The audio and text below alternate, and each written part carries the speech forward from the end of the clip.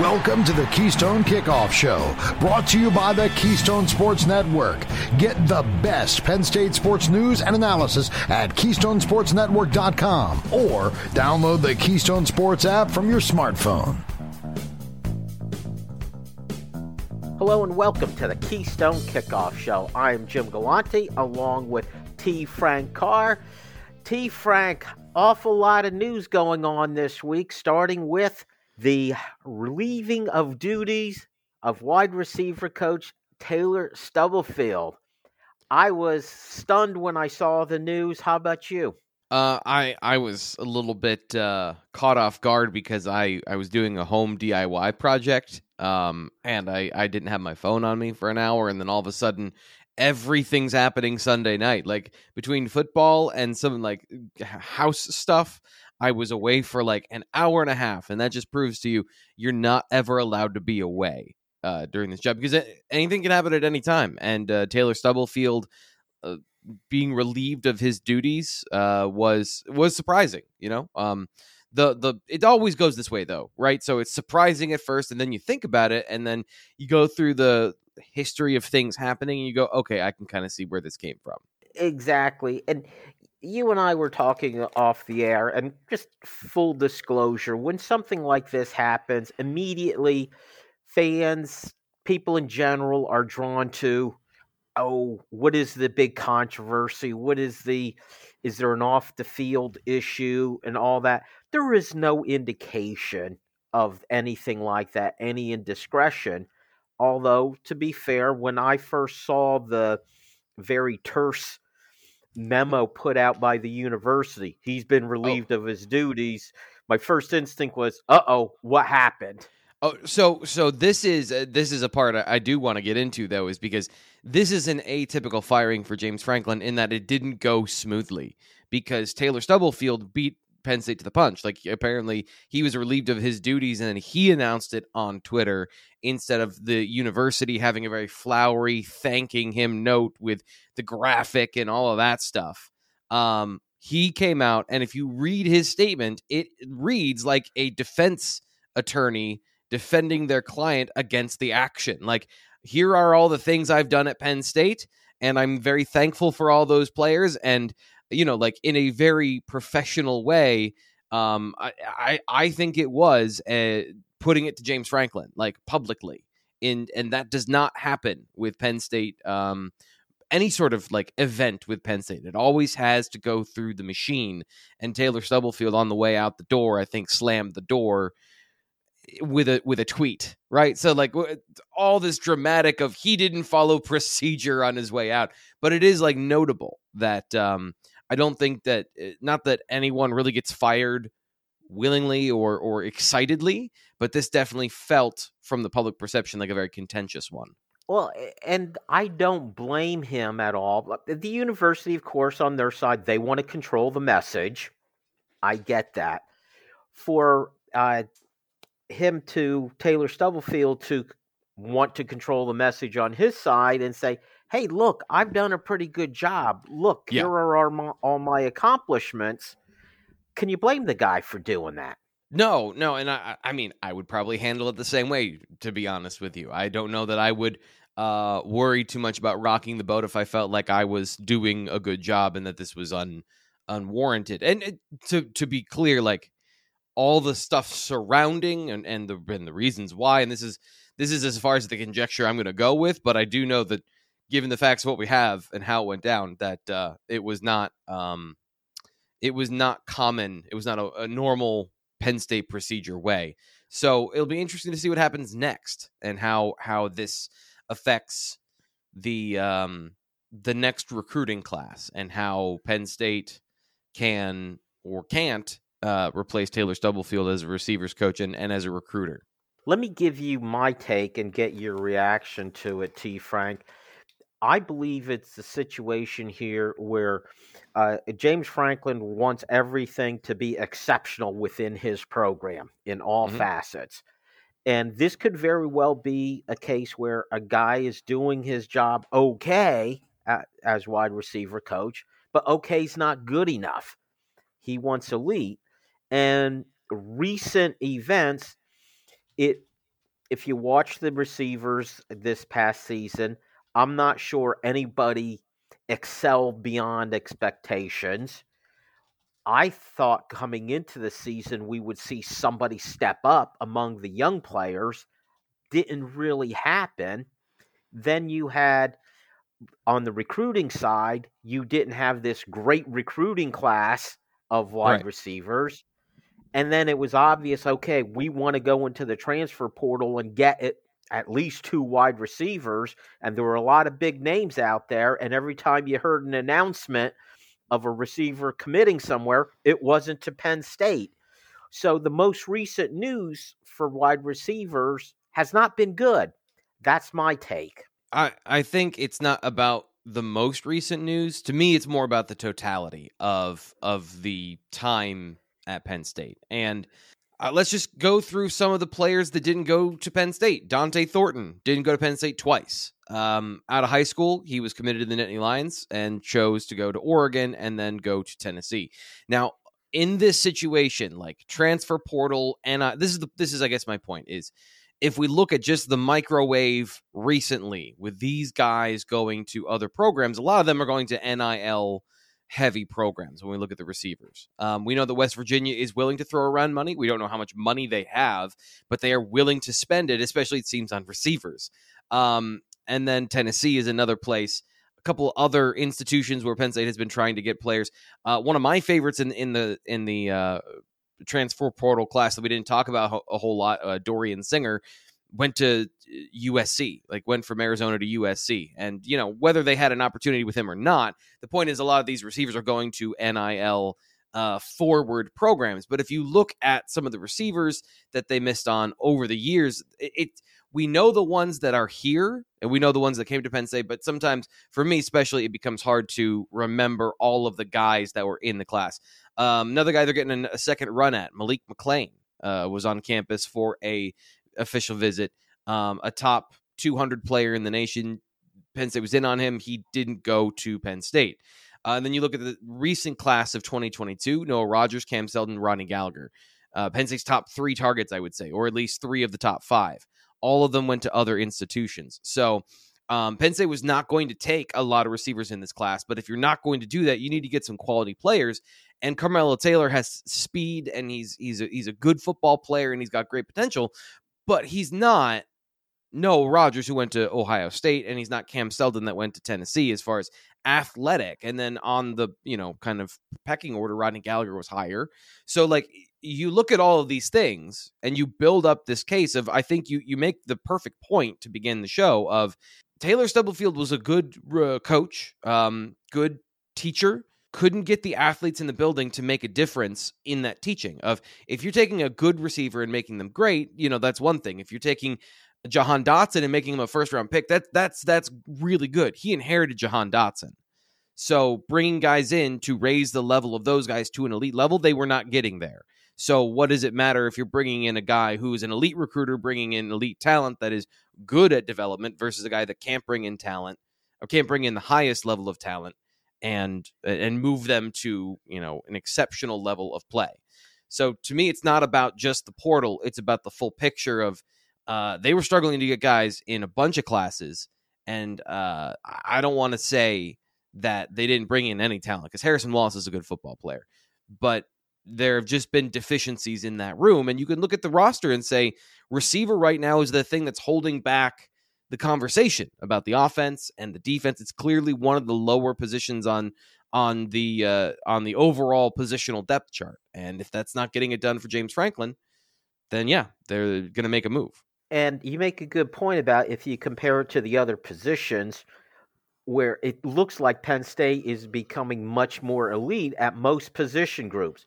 Running back. Yep. Enough said. Quarterback, the 5-star comes in. The offensive line not only is coming together, but you get 2 very highly ranked players coming in the next class. And we can go through, the defense the same way.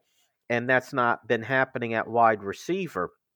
The other part to this, T. Frank, is maybe it's just plain coincidence, the timing, but it seemed like right after the announcement that Taylor Stubblefield is gone, their top wide receiver target in the portal, or at least the guy we've been talking about the most, Dante Cephas from Kent State, he commits to Penn State pretty much right after Taylor Stubblefield was let go.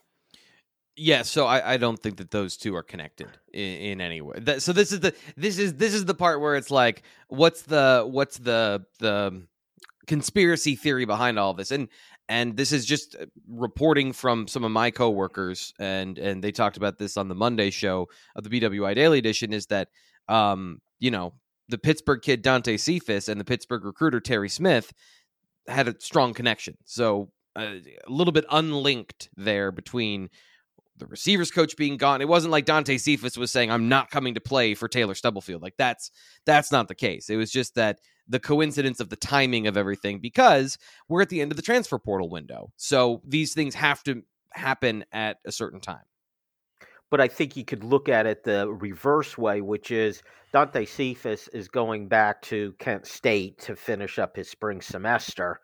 Yeah. If he was totally tied to the wide receiver coach at Penn State, and that was the reason for him coming here, there's no doubt Cephas knew before his announcement that Taylor Stubblefield was going to be let go, and he apparently was fine with that. Yeah. One other quick thing I'd want to mention is there have been times where James Franklin has let coaches go, and it wasn't just because of that coach. It was about who he was going after. We haven't seen that portion of this yet, who he's going to bring in as the next wide receiver coach. But I think we saw it. The analogy I had was Kirk Shiraka, who came in for just 1 year. I think he got a bit of a raw deal here, but the reason for it was Yurcich was the guy that James Franklin really wanted. Yeah, so sometimes this is pretty telegraphed, with Kirk Shiraka and Mike Yurcich. You bring that up, and Mike Yurcich was let go when Steve Sarkisian came to Texas. So that one was, I think people saw that, and when it happened very quickly, it was like, oh, okay, all right, got it. These things are not. These things tend to be pretty quiet until they're done, though. So they're pretty tight-lipped about coaching movement when they're targeting a guy. I will say, the AFCA meetings were last week. So every time James Franklin goes to those coach meetings, something happens. And afterwards, so yeah, I think it's a fair point to say there might be somebody he's targeting or he had in mind that is available. That's going to have to be it for quarter number one. Stick around. We got a lot more to go. Hey guys, this is Andrew from 409 Tailgate Club, here to talk to you about our new Coffee Barbecue Dry Rub set. Over the years, we've developed some great tailgate sauces and barbecue dry rubs, but our new coffee rubs are totally unique spice blends, low in sodium, and feature Happy Valley's finest coffee, W.C. Clark's, roasted right in the cheese shop in downtown State College. So head on over to 409tailgateclub.com, grab yourself some coffee rubs, and remember, always tailgate with honor. We are. Hi, this is Dustin Hawkinsmith from the Keystone Sports Network. For the best Penn State football analysis and commentary, go to KeystoneSportsNetwork.com. The rest of the KSN team and I will bring you game reviews, player evaluation, recruiting news, and plenty more. You may even hear directly from some of your favorite recruits. That's KeystoneSportsNetwork.com. You can also take Keystone Sports Network with you. Go to your app store and download Keystone Sports for your mobile device. For Penn State football news 52 weeks a year, count on the Keystone Sports Network. It's quarter number two on the Keystone Kickoff Show, brought to you by the Keystone Sports Network. Get the best Penn State sports news and analysis at KeystoneSportsNetwork.com or download the Keystone Sports app from your smartphone. And welcome back to the Keystone Kickoff Show. It is quarter number two. I'm Jim Galante along with T. Frank Carr, talking all Penn State news, and our show is brought to you by 409tailgateclub.com. Got to get out to their website. It's 409tailgateclub.com. A lot of great products to choose from. You got their Bloody Mary mix. You got their great rubs. You got the sauces. And, of course, their brand new coffee barbecue rubs. All of them. Trust me, Jim has tried all of them. And every one of them is fantastic. Again, that's 409 tailgateclub.com. You won't regret it. All right, T. Frank, we started our show talking about Taylor Stubblefield being relieved of his duties at wide receiver. Just one last follow-up to tie this up in a nice bow. I don't think we're going to have the whole story to this until we get an announcement of who's coming in.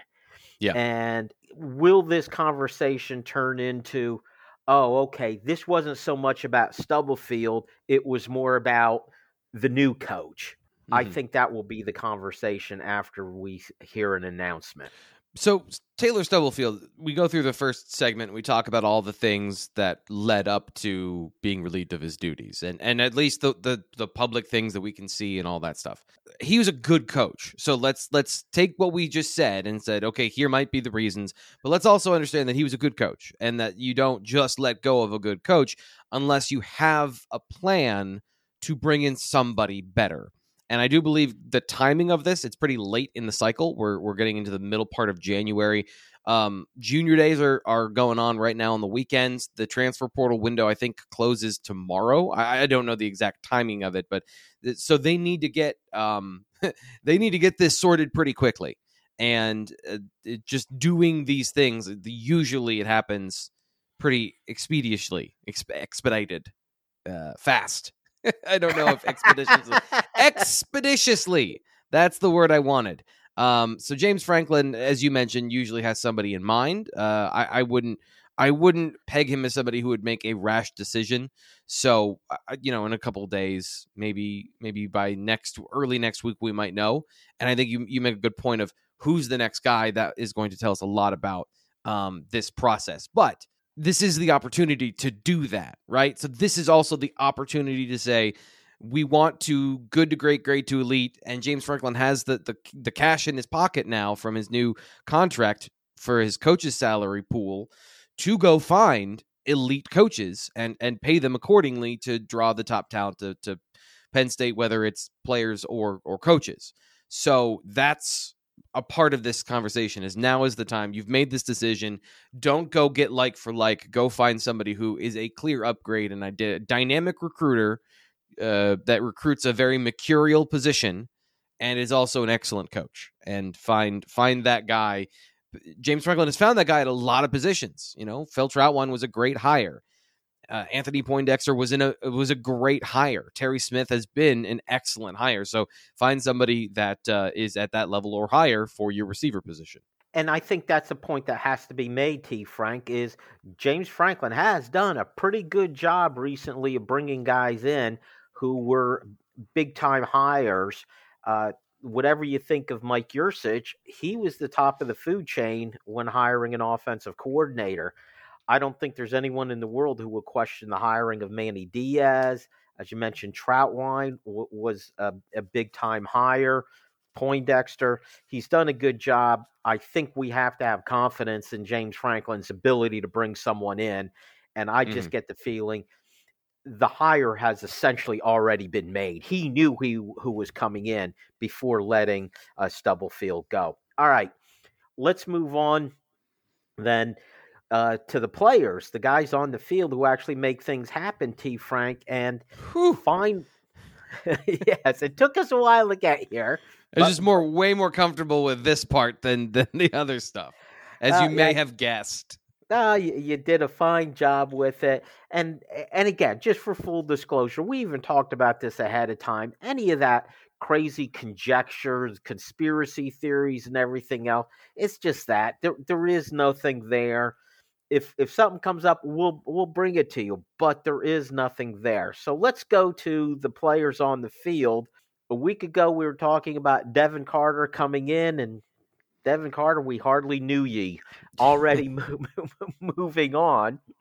And now it's Dante Cephas coming in from Kent State. It's a name we've been hearing for a long time. I think as soon as the portal season opened up, this is a name that's been out there. So, T. Frank, what is Penn State getting with Dante Cephas? They're getting, I think, a lead receiver.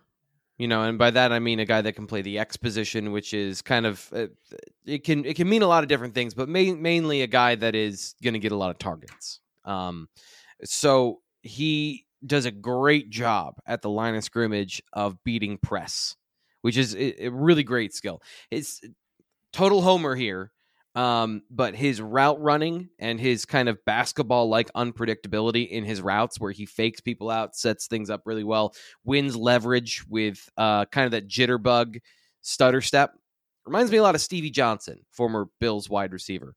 If that doesn't do it for you, Devontae Adams is another guy who does a very good job at the line of scrimmage with press coverage and getting off the line of scrimmage with, that's the highest of the high. But in the similar category of Devontae Adams is not a freak athlete. He's a very good athlete, but there are better receivers in the NFL that have more speed, that have more explosiveness, but very few players have the route running savvy and the ability to set up and then juke out and break ankles at the line of scrimmage. That's kind of the Dante Cephas mold. He is 178 pounds. He's got a good frame, so he looks very lean. I think the problem is he's not going to be a part of Penn State during the winter for the strength and conditioning program. So somehow getting him that information, getting him that download of here's how you lift, here's how you eat, here's how you get faster and stronger while getting heavier. That's really the thing that he needs to take in, because as a route runner, he's a very good route runner.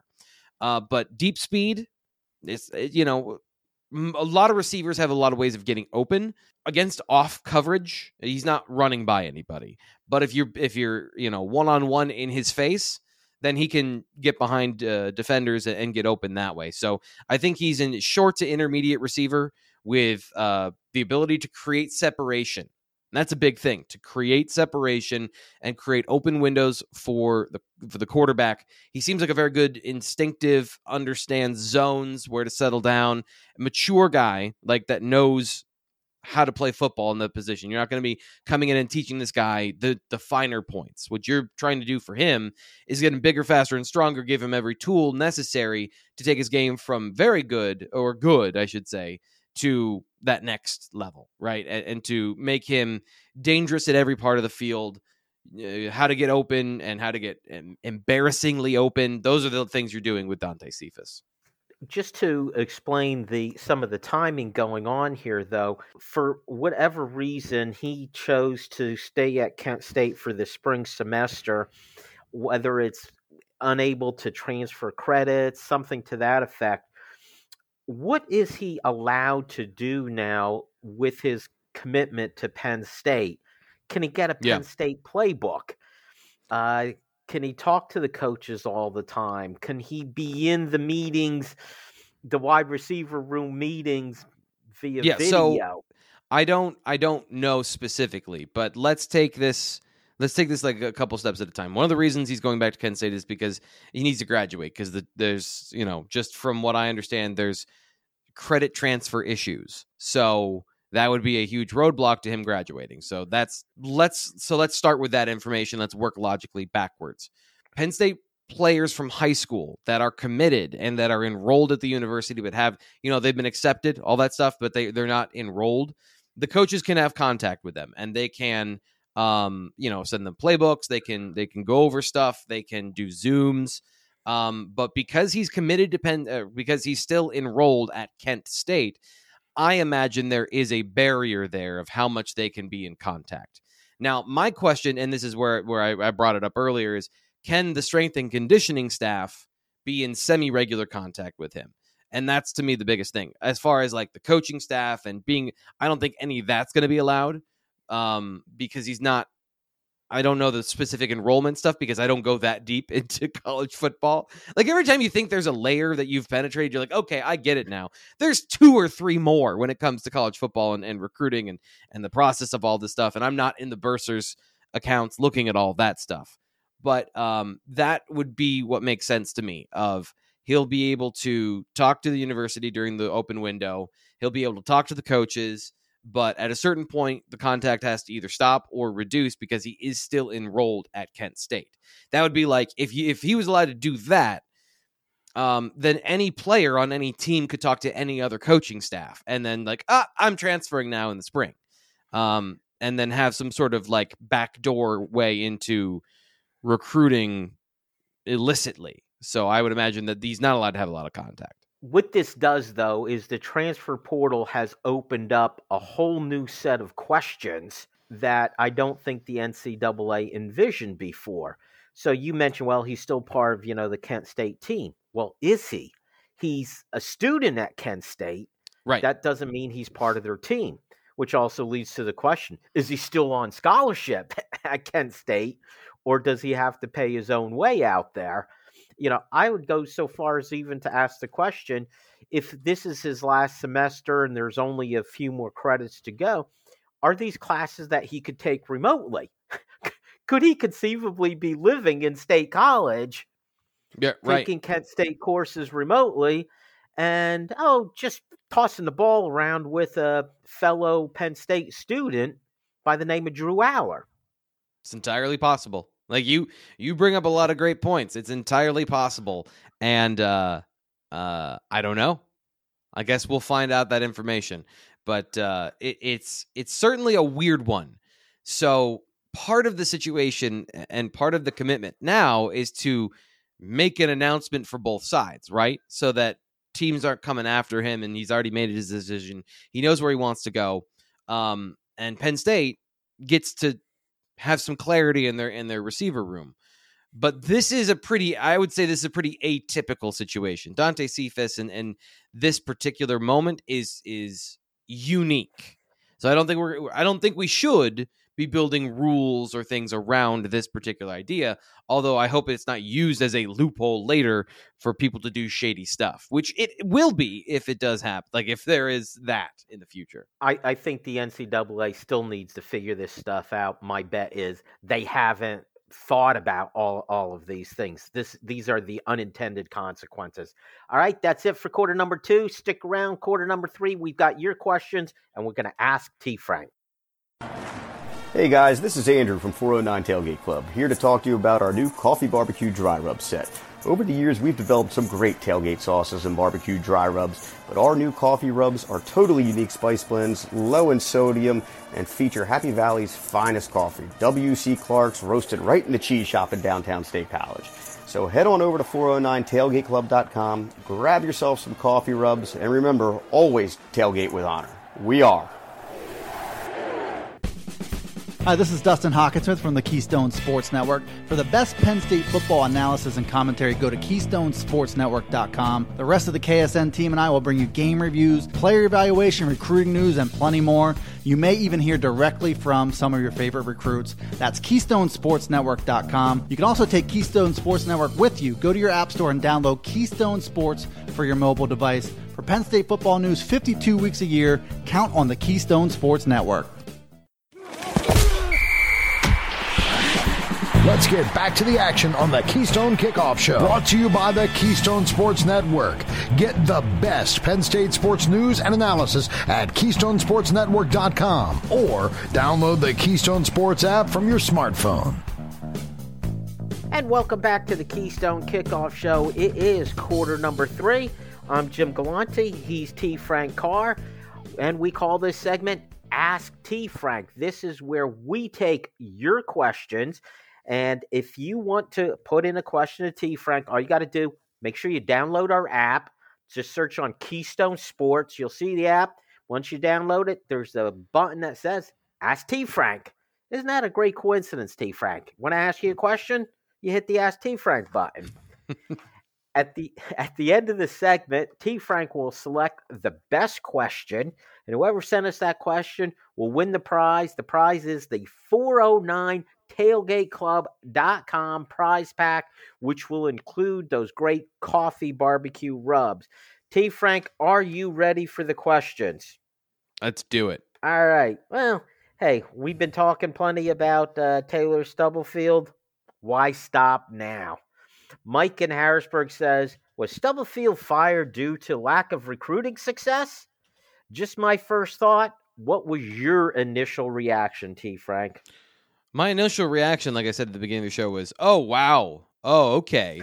And then I thought about it, and then, yeah, I think in totality, we're going to go gross generalization. And by gross, I mean large, but also kind of dirty. Like, this is not nuanced. This has no sort of, like, deeper level to it. But yeah, in the end, I have been slightly disappointed in the level of talent at receiver over the last couple of years.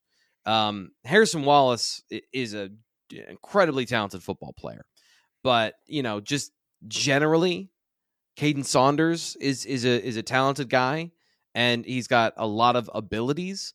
But we're talking about size, speed, athleticism, the total package. They have not recruited one guy that has the total package plus football skills. It's either been super raw and a basketball recruit in Wallace, or Saunders, who is, while good, a specific player in the offense. KJ Hamler like slot guy.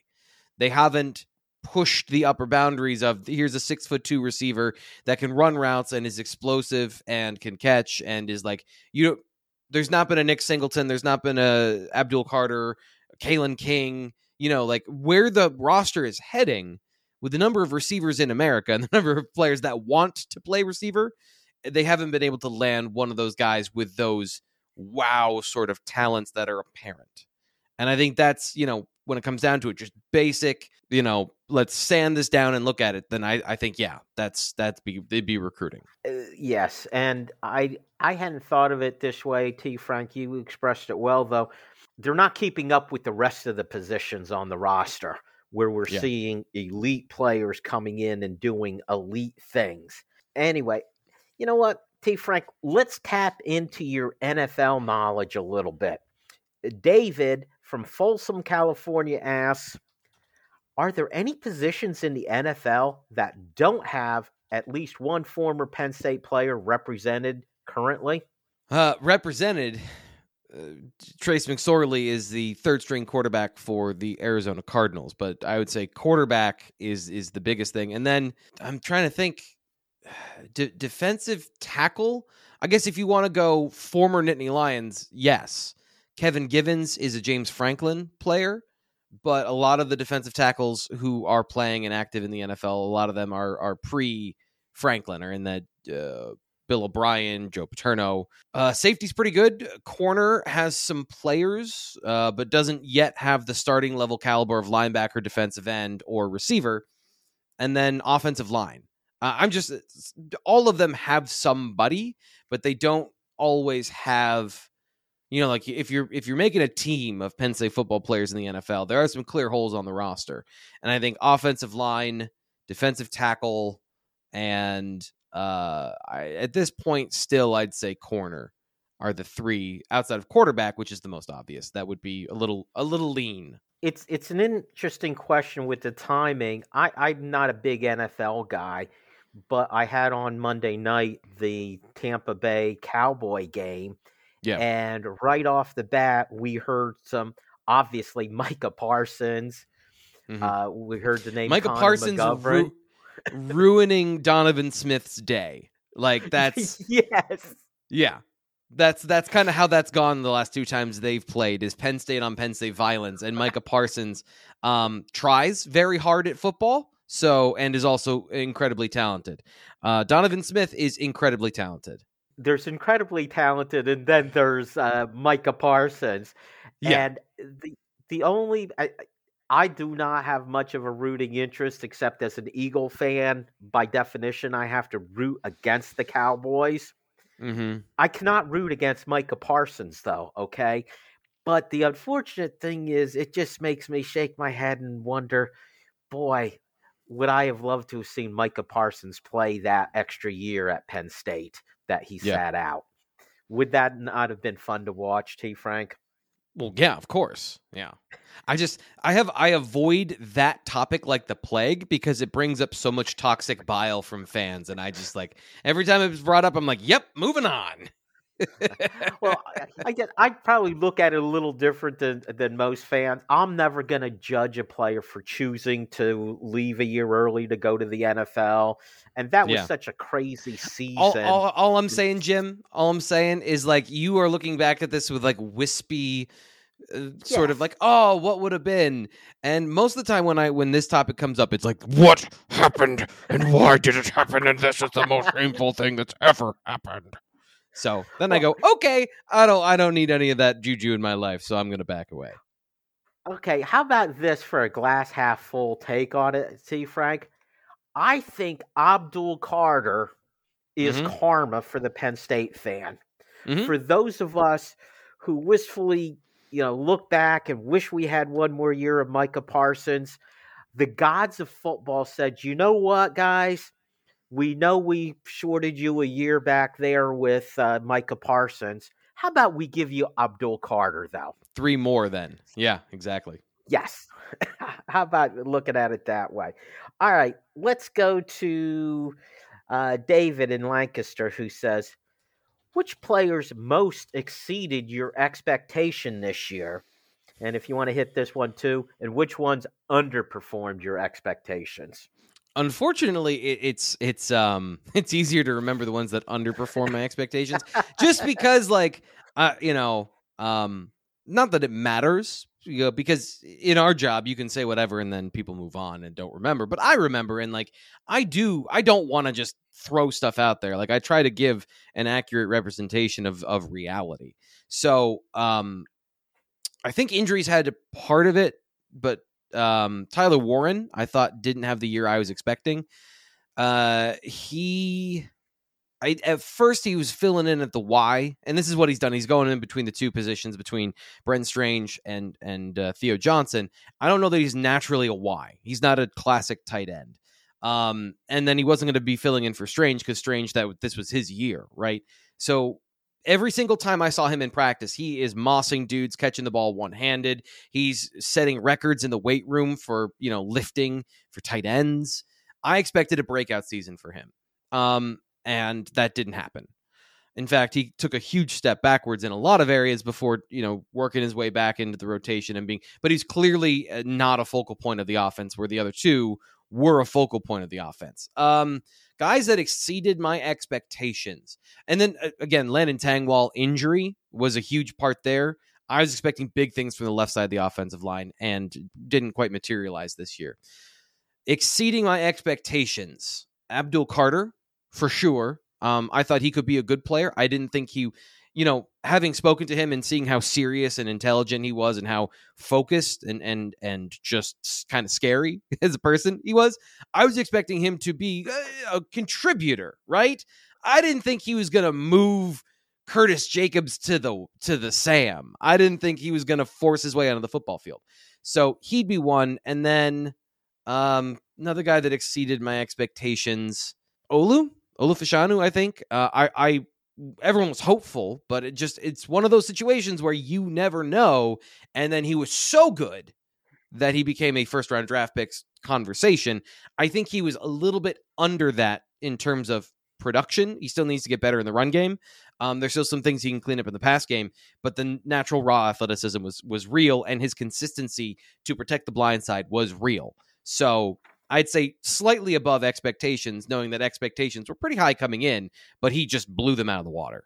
I'll just add, T. Frank, I think we all expected a lot from Nick Singleton, and he still, I believe, exceeded that, because for a true freshman to come in and have the impact, we also got to really look at the other running back, Katron Allen. They became 1 and 1A at running back, and I'm not sure anyone really expected that. So just another place. Let's go to Steven in Winston-Salem. Hey, T. Frank, got 3 things to worry about, and I want to see if I'm overthinking things. First, I think we're missing out on defensive tackles. We don't have pros there on the team. Second, I think we play Abdul Carter too much in coverage. He should be going downhill into the backfield. And third, I'm worried about Drew Allard not being a threat with his feet, playing quarterback in college. It's not all about being a pocket passer all the time. Is Steven worried too much on those 3 issues, T. Frank? Yes, you're overthinking a couple of them. Defensive tackle, real issue. There's no way around it. That is a position where, outside of receiver, this defensive tackle, especially that one technique, just a big body. That's a real thing. Abdul Carter in coverage. This is the same thing I said about Micah Parsons.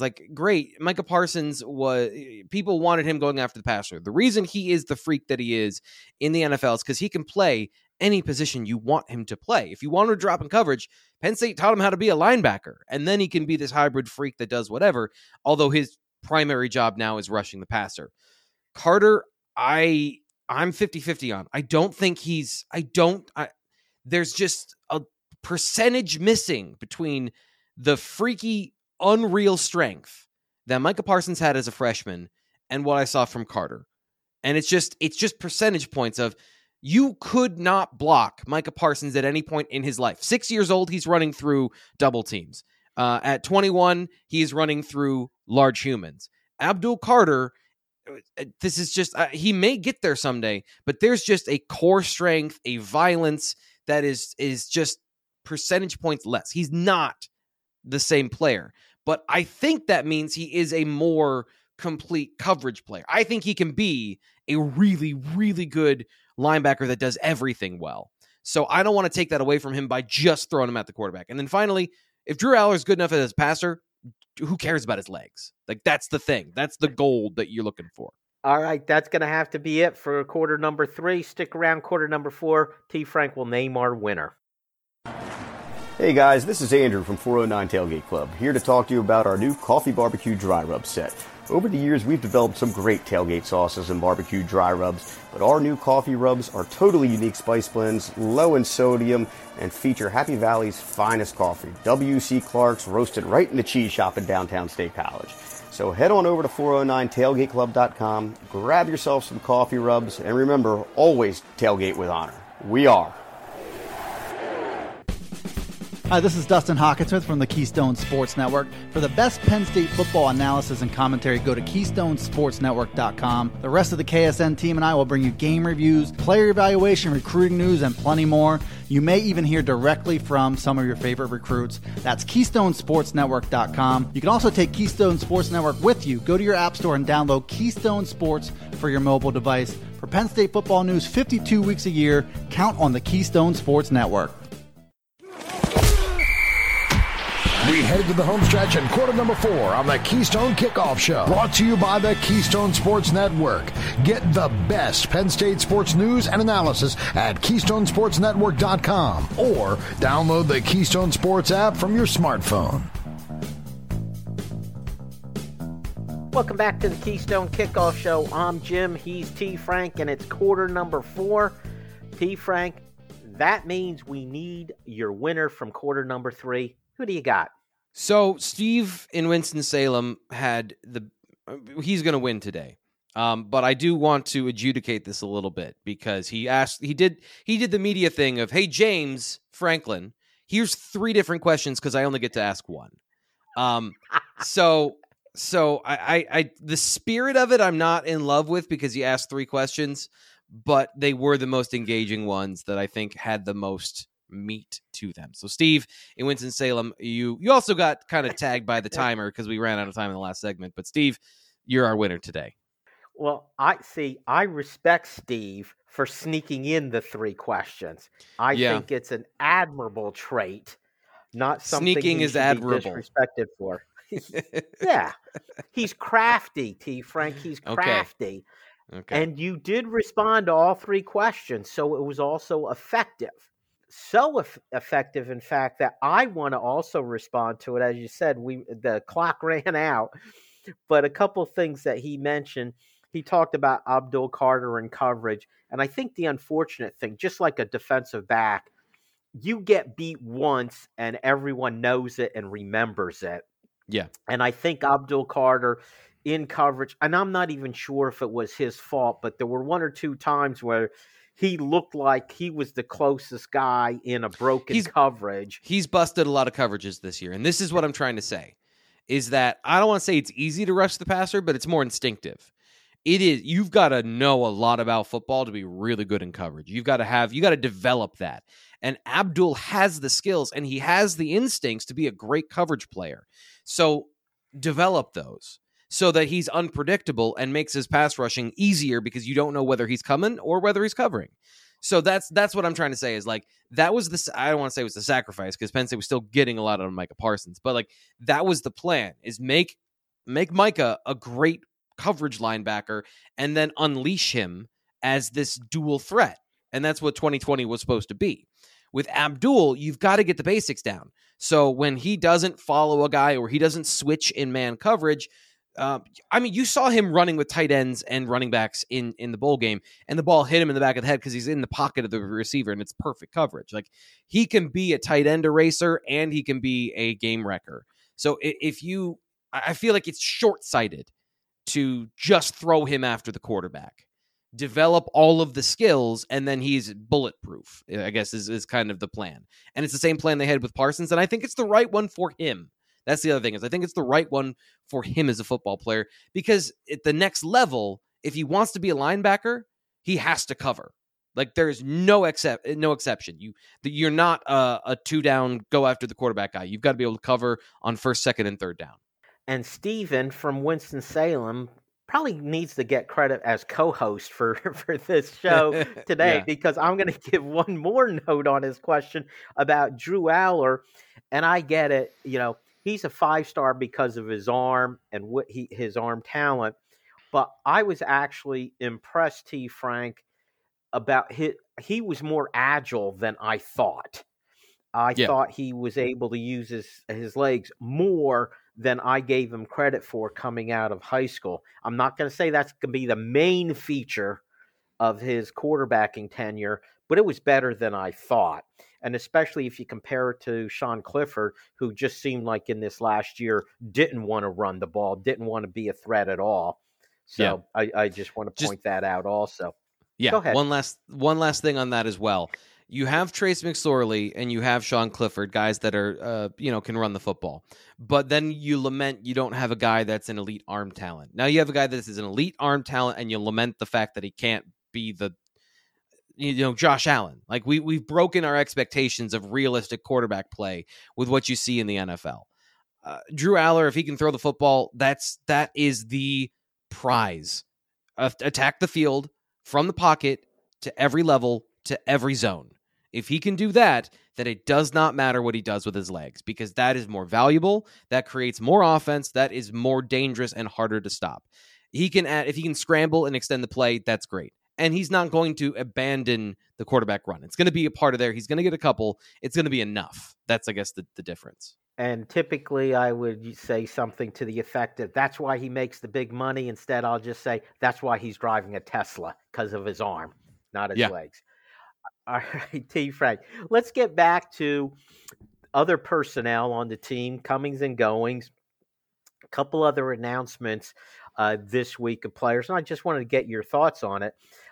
Devon Townley, one of the rare breed who went into the portal, and now he comes back. And I'm hearing all this talk that he might actually turn into a defensive tackle versus defensive end. What are your thoughts on that? So I always liked Townley. I liked his frame. I liked his movement skills. But there's no room at the end at defensive end, and he doesn't have that high-end explosiveness. There's always that question of, how is a guy going to develop when he gets bigger? And some guys maintain the movement and explosiveness, and they get faster and more explosive. He got bigger and retained some of that fluidity, but didn't get any more explosive or poppy. So moving him inside to a 3 technique, why not? Let's see what happens.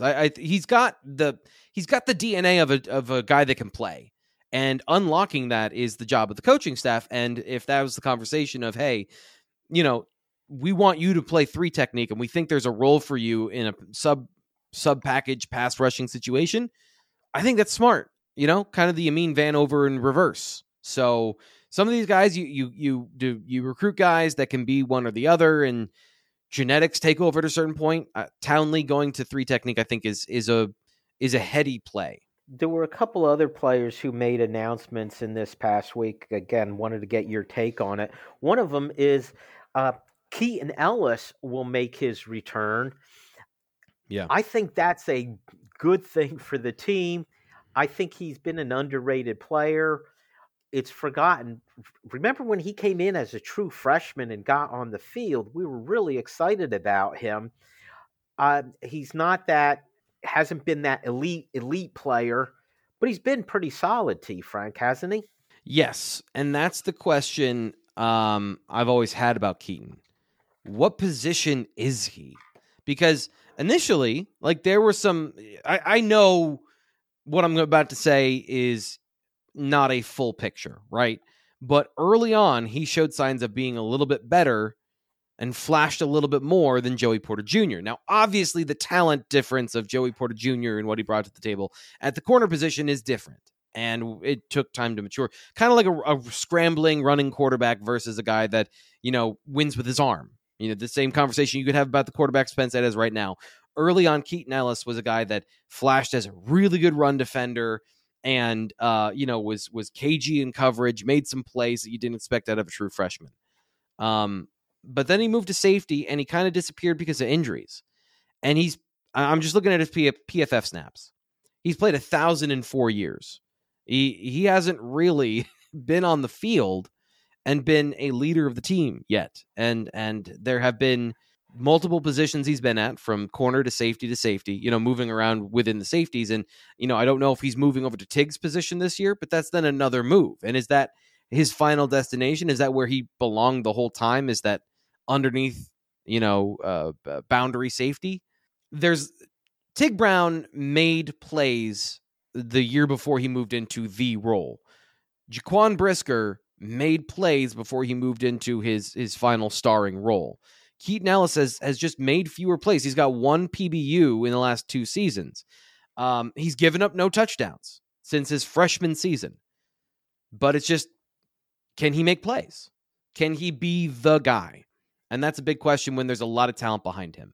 And that's his job, to be the veteran and to prove that he can be the guy. I like a lot of what he does. He's still a very good run defender. I think the moving around has kind of struggled for him. Defending the run from deep has been more of a challenge.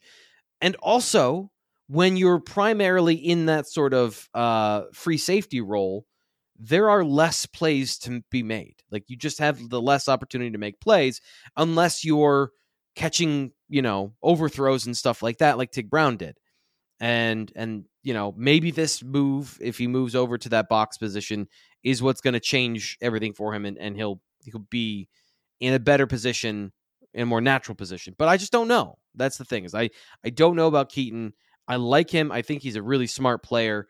We'll have to see what the future holds for him, especially when the talent around him has been rising and rising and rising through the years. Another player who made his announcement was Marquise Wilson. We first took note that he wasn't on the roster, and then we got the announcement that he was in the transfer portal. With Marquise Wilson, he flashed a bit early in his career. Then we had this situation where he was athletic enough that he could be a wide receiver also, besides being a defensive back. Is this a case where perhaps he was a jack of all trades, master of none, or it distracted him from being a full-time player at one position where he could have excelled? What's the Marquise Wilson legacy at Penn State? We'll always have the Cotton Bowl, I guess. You look at this year, he had a passer rating of 106. And, anything over 100 is a problem. Anything in the high 90s is a problem.